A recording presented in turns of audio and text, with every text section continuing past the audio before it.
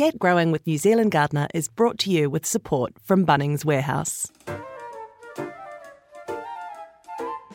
Hi there, and welcome to the sixth and sadly final episode of Get Growing with New Zealand Gardener. I'm Jo McCarroll, I'm the editor of New Zealand Gardener, and with me is Rachel Clare, who edits our e-zine Get Growing. Hi Rachel, how are you? Jo. I'm very good, thank you. Sad that this is the last episode? I am sad, but you know, it's the end of the year, it's nearly Christmas. I love this time of year. I love all the pohutakawa and all the kanuka that are in blossom. It's a spectacular time in the garden. Everything's in bloom and in blossom, and you just couldn't do more to make the world beautiful than the plants are doing right now. Yeah, and we get a holiday. And I am also hugely excited because Christmas has come early at Casa McCarroll, and I am putting in an irrigation system. Ooh, I'm jealous. Oh, I cannot tell you how excited I am. I mean, I've got this amazing irrigation system. It's drip line irrigation, so the water's going to be released right at the base of the plant. I've got this incredible Gardena timer where I can release water different zones of my garden. I think I might, it's like NASA. That sounds amazing. So with the timer, do you operate it with your phone? I believe there is an app you can use. Honestly, and the idea We're in the future. I am in the future. This is just going to be so incredible, and I cannot wait for it. And the idea was, we'll have this amazing irrigation system, and then we'll be able to go away. But it's too exciting to leave. You just have to stay and water things. You want to go outside and go, the garden's getting watered. Oh, yes. And what are you doing in your garden? Well, I have just experienced a Christmas miracle. About a month ago, I was weeding in the garden, and my 7-year-old came out. He kind of decided to have a bit of a tantrum where he leaned on top of me. And to my great annoyance, he caused me to squash my beautiful Christmas lily that was just coming into bud. What a sad, sad story. I was. Have you banished him? I was furious. Fair enough. And I talked about it for a long time. Even now? Yeah. Anyway, I was like, I'm just going to put it in a jar of water and leave it because I just can't put it in the compost yet because I've been watching it for months. This is the miraculous thing. It has bloomed. What a wonderful, wonderful story. There's a sad bit, there's a villain, which is your own child, but then there's a wonderful, wonderful outcome. Yeah, the spirit of Christmas, and it smells amazing, and maybe we don't really need that much dirt after all. Well, Rachel's not wrong. Christmas will be here soon. So it is a time of year when you can actually sow and plant really almost anything. You can sow beetroot and basil and beans. You can put in more broad beans, carrots, lettuces, radishes, spring onions, courgettes, cucumbers, spinach, silver beet. You can put in seedlings of melons, sweet corn in the northern regions, and you can sow your brassicas for winter. So you've got great big seedlings when they go in. But you've got to really stop and ask yourself, how much do you want to sow and plant? Because if you're heading away, or even if you think you'll be just distracted by Christmas festivities, those newly planted seeds and seedlings have not really had a chance to establish, and they won't survive long if they dry out. And they can dry out really quickly, especially if it's windy.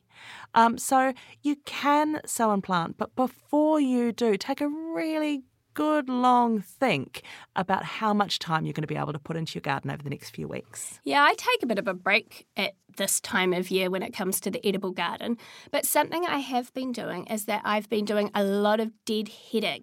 So I've been doing that with my flowering annuals. So by deadheading them and cutting the heads off, and I'm not too fussy about it, I just go run with my secateurs. But by doing that, I'm tricking the plant into going, I haven't set any seed. I've got to keep making flowers. And that way I get a longer flowering season. Yeah, exactly. Because like all plants, all they really want to do is reproduce. So they want to set seed. So your roses, for instance, if you leave the flowers on the plant, you don't deadhead them like Rachel's saying, they'll form what's called hips. But those hips are just seed pods.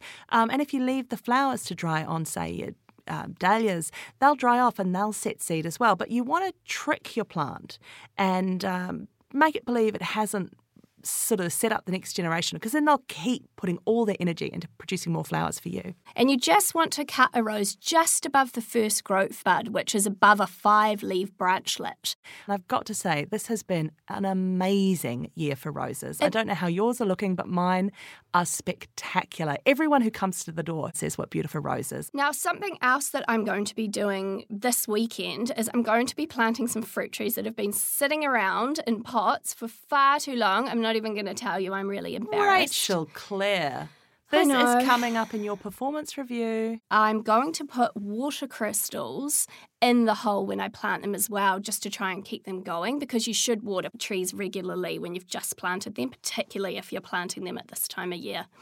Anyway, if you're planting trees now, make sure you put in lots of manure, some fertiliser. Make sure that your hole is at least twice the width and height of your root ball.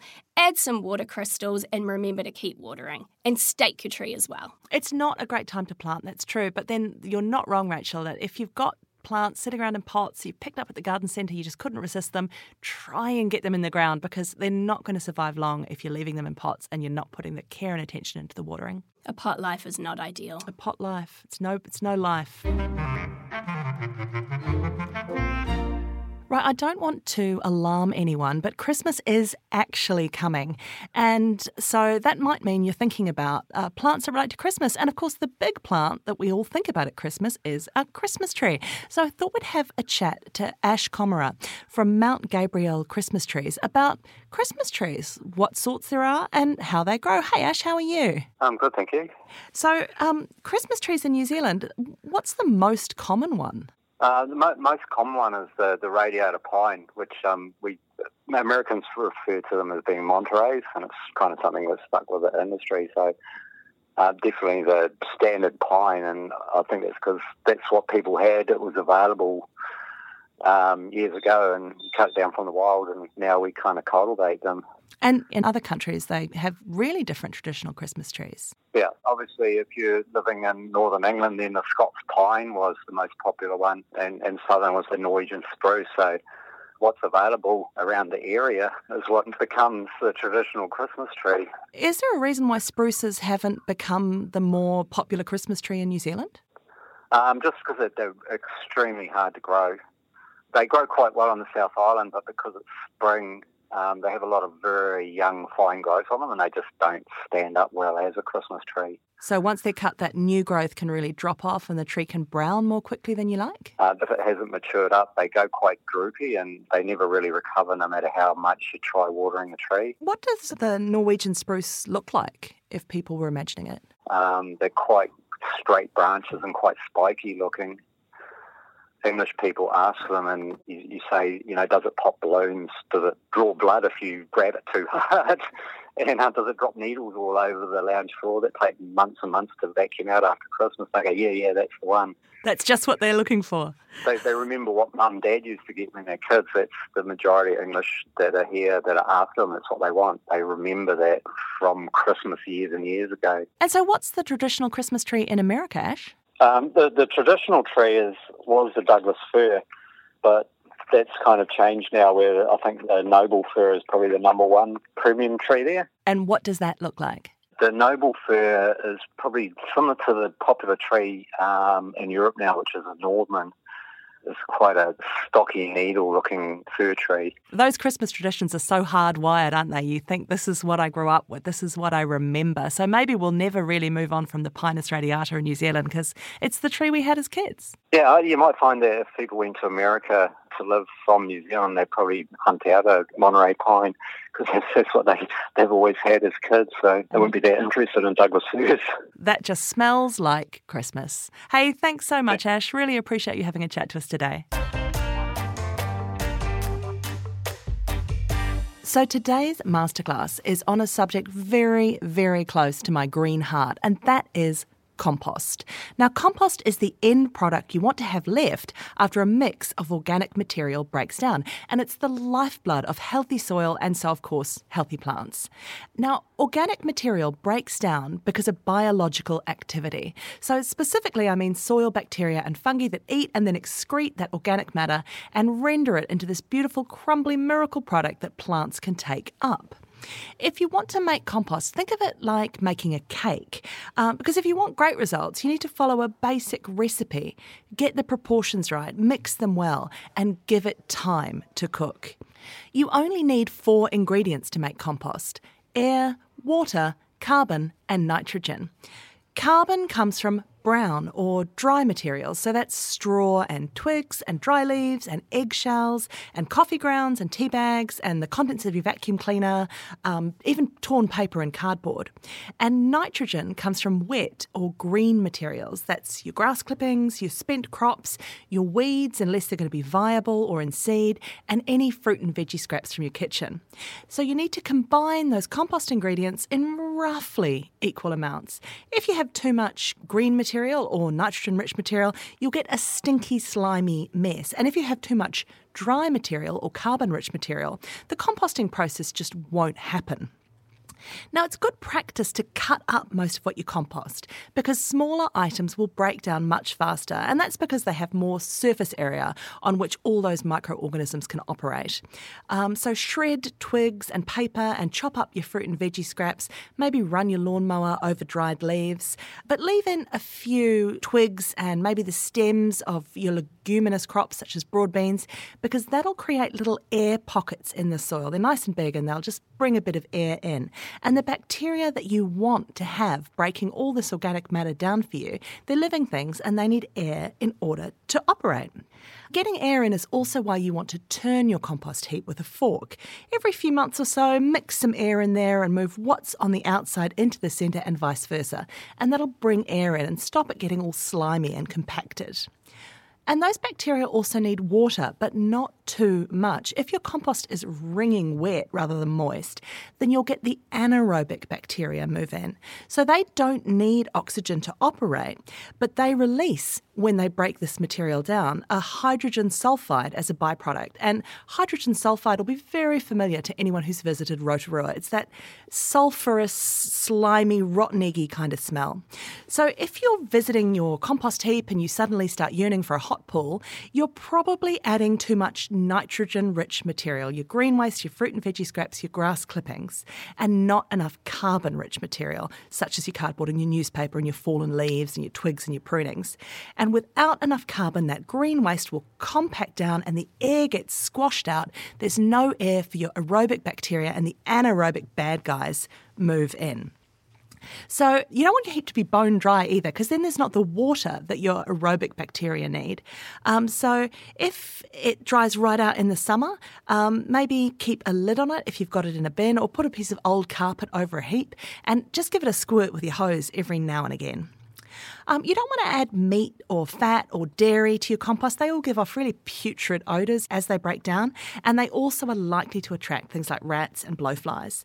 So in general, just don't add any cooked food at all. If you want to compost meat or dairy, you can do it at home using a bokashi system. And don't put in any part of a perennial weed or any diseased plant material or glossy printed paper or cardboard or cat or dog poo, which can transmit diseases. You can, however, add chicken or sheep or cattle or horse manure, but be aware that those animals spend most of their lives eating weeds, and those weed seeds stay inside them and can be viable in your compost heap, unless your compost heats up. If the good bacteria are working for you, they'll get really, really hot, and compost heaps, when they're working well, can be hot enough to fry an egg on. In fact, people do use them to heat the water for their house or even cook. So if your compost is working really well and nice and hot, you can pile on the poo because it's a really wonderful source of organic matter. Now, if you get it right, you should end up in just a few months with mature compost, which is dark and crumbly and it shouldn't smell at all. And that's going to be great for your garden and great for the planet too, because it's estimated that up to half of what goes into landfill could be composted. And then you can use that compost in your garden and it'll improve your soil structure, it'll increase your water retention, it'll improve your drainage, it'll moderate soil temperature, it'll bring in worms, it'll release nutrients, and it'll suppress soil-borne diseases. And it'll pretty much do everything a gardener could desire, apart from perhaps make you a gin and tonic at the end of the day. Our masterclass will help you grow something healthy with Bunnings Warehouse.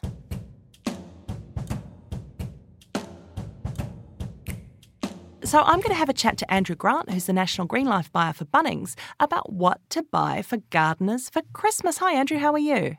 I'm good. Yourself? Very well, thank you. Now, of course, Christmas is coming, and of course, everyone we know loves plants and loves gardening. So I thought it'd be interesting to know what you thought the really popular plants would be this Christmas. Well, I guess when you think about Christmas and you think about plants, what's more Christmas than poinsettias? They're an awesome red colour for Christmas, and, they're going to light up any room. They're traditional. So they're a really great traditional gift for Christmas. Not very original, though. I feel like they've had their day, just to be harsh to the poinsettia. So if you're looking for sort of plants that are on trend, or we're looking for a person that is likes their sort of decor items, and I like to call plants living decor items. And people are always starting to create now urban jungles within their house. So you've got a really good trend at the moment is big foliage plants, and you've got some really nice plants like calatheas or different barkias, alocasias. Monsteras are making a comeback. Monsteras so you've got plants like those that are a really big foliage and makes your house really look like that urban jungle. Isn't it amazing that these plants that were like my grandmother used to grow, like string of pearls and Hoyas, and now they're the hottest thing on Instagram? Oh, definitely. You've got strings of everything at the moment, like strings of bananas, string of dolphins, string of pearls. Anything that has string in the title is very popular. As I say, hanging baskets are a really big trend as well. Like you've got your scindapsus, like your pothos, or your chain of hearts, like you've said, is really popular at the moment too. Wow. Honestly, I mean, it makes me think that all of these other vintage plants are going to come back, and we should be immediately investing in African violets, perhaps. It's incredible now that these plants that are very old traditional plants, but they're going for hundreds of dollars on trading sites. Yeah, well, you can see like a variegated Monstera goes for thousands on Trade Me, and is very much one of the most popular auctions on Trade Me. So, yeah, it's very interesting that these old school plants are coming back, and it's great to see. And do you see anything, we were just talking earlier about how the great thing you want for Christmas is organic matter. Do you think people buy sheep pellets or compost? Is that too difficult to wrap? I think that would be too, and it might be a bit smelly left under the tree. Yeah, good point, Andrew. Good point. Maybe you just put a bow on the trailer. Bow on the trailer and leave it outside, yeah. And is there any other plants, any other traditional plants like amaryllis or perhaps chrysanthemums? Well, yeah, definitely. You've got your traditional gifts like chrysanthemums. They're like giving a living bunch of flowers to the person. Moth orchids, your phalaenopsis, is the classic gift at anyone that likes receiving sort of flowers. Hippeastrum bulbs and flowers, there's a great set of colours of pink, white and red these days. You've always got the, tried and true peace lilies or anthuriums. And even kalanchoes are always bright and cheerful. It's such a great gift to plant because, of course, the person can have it. And like you say, it's like a bunch of flowers, but it can last so much longer. I mean, phalaenopsis can hold their flowers for months at a time. And then, they'll come into flower again and you won't have to buy them something next year. Yeah, well, a gift that keeps on giving. Excellent. Hey, thanks so much, Andrew. Really appreciate your time. No, thank you.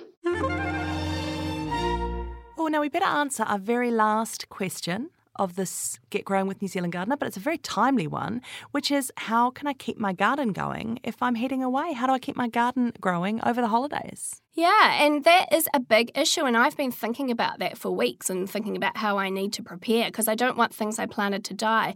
And I will never forget the year that I left my flatmate watering 30 of my pot plants and they all died. I don't think she liked me very much. God, I hope you moved out. We didn't talk for a while. So there are, of course, steps you can take. I am obviously very lucky with the irrigation system that the watering will be kept up. But watering Big is Christmas key. For you. It's going to be an amazing Christmas. I can't tell you. Watering is so key. So it's great if you know or have someone that you can come and trust and talk them through your watering system. But not all house sitters are created equal because not everyone understands watering, Rachel. Education is key if you want someone to look after your garden. They think waving a hose around for 2 minutes is enough. And of course, it takes a good hour and you have to have a glass of wine while you do it. Yeah, my grandmother didn't train me to drink glasses of wine while watering, but she did train me to count to 100 while I watered each rose. Very, very good practice. But as well as keeping the water up, there are steps you should take now to make sure your plants suffer as little as possible in your absence or inattention. And of course, the most important of those is mulching. A really well-mulched garden can survive even up to a week. Yeah, without water. And listen to episode 5 if you want to learn more about mulching. We love mulching, and we'll talk about it on every episode if we got the chance. But mulching, if you've got plants in pots, shift them out of the direct sun and into a spot where they get maybe a morning or afternoon sun, so they're still getting some light, but they get shade during the hottest part of the day because, of course, the soil in pots will dry out even more quickly than the soil in the ground. And give them a real soak before you go, and give them a mulch too, especially if you've got smaller pots or black pots, because potting mix, if it dries right out, it's really easy to become hydrophobic, and then it's very, very hard to re-wet it again. This water just won't be held in that soil again. So pots and hanging baskets need watering every 1 or 2 days, and one easy way you can take care of them while you're away is by getting a plastic bottle, cutting the end off, upending it so the bit you drink out of is sticking into the soil, and then filling that up with water, and the soil will slowly absorb the water. I've tried that at home. I find the water isn't absorbed slowly, though. I find it goes into the soil quite quickly. Yeah. But I use the Oya pots, which are the terracotta pots, and they're shaped kind of like a Greek amphora, or maybe like, from modern reference, maybe a bit like Kim Kardashian. They're very fat on the bottom and very skinny at the top. So you bury those so the neck of the pot is flush with the soil, and then you fill them with water, and then it's a permeable terracotta, so that water is released. And with both of those techniques, it's a really good rule because the water's going into the soil and where the roots of the plants are, and that's where the water should be. It shouldn't be sitting on the surface where you're going to lose heaps of it to evaporation. I gave all my family members who garden Oya pots a couple of years ago and then didn't have one for myself. So maybe it's time to treat myself this year. Who knows? Maybe Santa will bring you an Oya pot and a trailer full of compost. I hope so, and a retractable hose. And don't forget about your houseplants too. So there are a couple of things you can do with your houseplants. The simplest thing that I do is I just put them in big bowls of water. Now, normally we wouldn't advise this for general houseplant care, but this will be fine for a couple of days. Or if you've got a bath, you can line it with wet towels and water your plants well and then sit them in the bath. And use, again, a mulch on the top or even a thick layer of wet newspaper will just help keep the moisture in the pot itself. And it's quite easy if you've got plants that are too big to move to set up like a wicking system. You might have to look online, but it's pretty easy to do. You just need a bit of twine, and that'll get the water into the soil of a plant. If it's a big plant in the corner of a room, you don't want to be heaving it about the place. You can buy that sash cord for windows, can't you? And you put one end in a bucket of water and you bury the other end about 20 centimetres or so down into your pot, and then it draws the water out. That's so cool, isn't it? Yeah, you just have to make sure that the water source is higher than the pot, so gravity can help you out there. Yeah. So you put it on a stool or a brick or something. And in the outdoor garden, I just think it's amazing how gardens survive, actually. It is, but you don't want to waste all the hard work you've put in already this spring. So take some action before it gets too crazy at the end of the year, and it will really pay off in spades when you come back in January and you can entertain everyone in your beautiful garden. I have the privilege now of talking to my friend Margaret Barker, who as a very, very young bride in 1967 fell in love with a drafty and leaky castle on Otago Peninsula, which had been built by William Larnach in 1871. And around that castle, this great plantswoman has established one of New Zealand's most extraordinary gardens that's been recognised by New Zealand Gardens Trust as a garden of international significance and is a bucket list destination for gardeners all over the world. Hi, Margaret, how are you? Oh, good, thank you. Yes, it's a typical Dunedin day. It's been hot and now it's cold.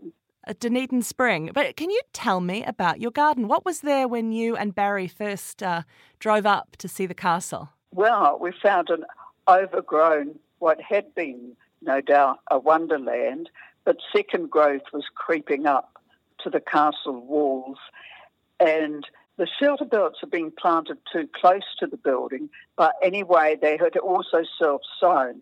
So there were macrocarpa trees and pine trees also ominous and looming too close to the building. But you and Barry fell in love with it and bought it. Oh, yes, we did. It was that general romantic aura about the place, and also we could see the quality of the stonework of the building and the carving and the wonderful woodwork within the building, but outside also the framework and the footprint of what had been an old garden which had slipped into decay. And how much did you know about gardening, Margaret, at that point? Well, my mother was a gardener, and in those days you visited gardens lots and lots, but really as an observer, not as a practitioner, because I wasn't much more than a university student. And what university students don't do, unless they're horticultural students, is garden. They think about, well, you know what students think about. It's not about gardening. Not wholesome thoughts of plants. I had to learn, although there was the background of seeing gardens and growing up in large gardens and playing in large gardens and making mud pies and waterways in large vegetable gardens. And in the gardens at the castle, what was the first area that you and Barry started work on? Well, what we first purchased was 35 acres, but a lot of it I never explored till a few years down the track because we were busy in the middle of the middle and just trying to deal with that for a long time. Of course, you had your two little children too, and water coming through the roof. I had two little children, and we took the shelter belts for granted because there were shelter belts right around until a big storm in 1976 when we lost several hundred trees. I mean, never mind, people in Canterbury lost several thousand trees, but then we suddenly realised that trees weren't there forever. Trees are just there until they, like all other life forms, including ourselves, have finite lifespans. And then you uncovered the original rock garden. Is that right, Margaret? Yes. Well, we didn't know it existed until we were told about it by the person who had actually laid it out in 1927. So it was literally engulfed by second growth, including yew trees and sycamore trees, of course, terrible weed here, and holly, as well as blackberry. And it was actually several years clearing back, but it wasn't the first thing that we were doing. But if there was spare time, my husband would go back, and he felt like dashing something back because it was fun to go exploring and discover that. And of course, you discovered some of those original plants that were still growing. Yes, a very few. The double white anemone came up, Anemone nemorosa vestal, and also Jack and the green primroses. But the exciting thing for me was the little double true snowdrop, Galanthus, and they came up, having been buried for more than 30 years, which I thought was a sort of a miracle, which, of course, nature is a miracle, but these bulbs came up, and I'd never seen snowdrops before because they came from Napier in the North Island where it's too warm for them to grow. So that was exciting, yes. A few plants did reappear. Very brave plant. And then I know you've told me that you went off to Scotland and you discovered New Zealand plants there. Oh, well, yes. It gave me a new view of New Zealand because you tend to think that overseas they garden better. But New Zealanders, of course, garden wonderfully well, and they do garden well, and I suppose our gardening is in the European heritage, or a lot of it, but here we have our own heritage of our native plants, and I think you have to go away and come back to appreciate that, and perhaps it needs to be pointed out to you as well. But you come back with the fresh eye and see your own country and your own plants. So we interpret the perhaps European tradition, but in our own way. So when you returned, you were taking out some of those exotics and putting in a whole range of natives, some of which I'm amazed you've managed to grow in Otago. Oh, yes. Well, we took out actually ageing North American conifers. I always apologise to the North Americans when I say that. But anyway, yes, and put in our own temperate rainforest plants, which, of course, the natural forest in the area that where I now garden, it was a temperate rainforest. So putting back what was there. But me being me and an inveterate collector, all sorts of things have crept in. But we've got Dracophyllum traversii and 6 different tree ferns and other ferns which you think you wouldn't perhaps grow in Dunedin, like the king fern and kidney ferns and so on. So a wonderful collection of ferns which, of course, define the damper parts of New Zealand. And how do they perform at your altitude, of course, Margaret? I think the altitude, we're just a little bit cooler and got more humidity, so the ferns love that. And, of course, the rainforest plants love that too. Yes, just a bit cooler. Now, I know you travel a great deal and you take in so much from these botanising trips all over the world about how plants will perform best in the conditions where they originate. And I really have taken that on board from you over the years, that if you can see plants growing in their natural environment, it means you can have so much more success growing them in your garden. Yes, that is right, because you understand the plant and its requirements. And also the other thing is, I found when I came here, we couldn't grow deciduous trees because I had these visions of wonderful autumn colour. And it actually took me 10 years to find out what I couldn't grow. And I had 10 years of acute disappointments. So now I know that certain plants I can't grow, but I also know I can't grow successfully other plants from those regions. So now it's not just will this plant grow or that plant grow.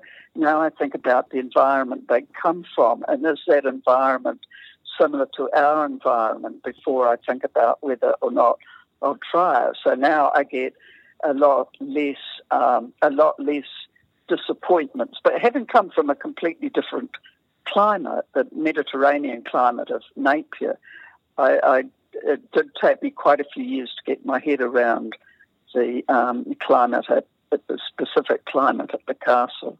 But everybody has that if they move from one area to another, and it is all just a learning process, which is what gardening is, a lifetime's learning process. That is so absolutely true. I mean, you've been gardening at Larnach Castle for more than 50 years now, and yet the garden continues to change and develop. Yes, well, I'm still learning, and that's the wonderful thing about gardening, is because you are learning all the time, and learning keeps your mind young, and the exercise keeps your body young. So what can be better than gardening? Couldn't agree more. It's an anti-aging. It's an anti-aging activity. It's an anti-aging activity, and you're not paying $200 for a jar of it to keep in your bathroom. Thank you so much, Margaret. I really appreciate your time. Wherever your garden grows, grow something with Bunnings.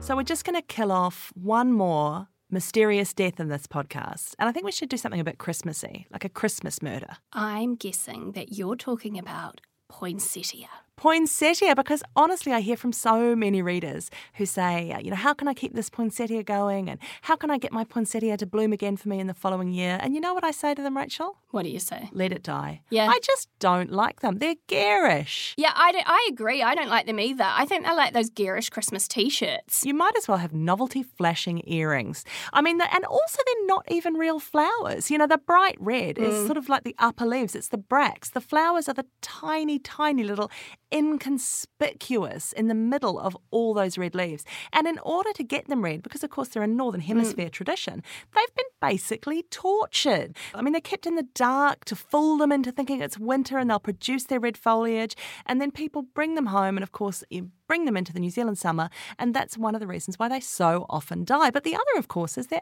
absolute pains. They need just exactly the right conditions to survive. Yeah, I actually read a description when I was answering a question about them once where someone said, Don't worry if you can't get it to flower. It's a tedious process that requires a lot of care and patience. And then they provided a calendar of poinsettia care month by month. Oh, who has time, especially at this time of the year? And unfortunately, we've run out of time for Get Growing with New Zealand Gardener.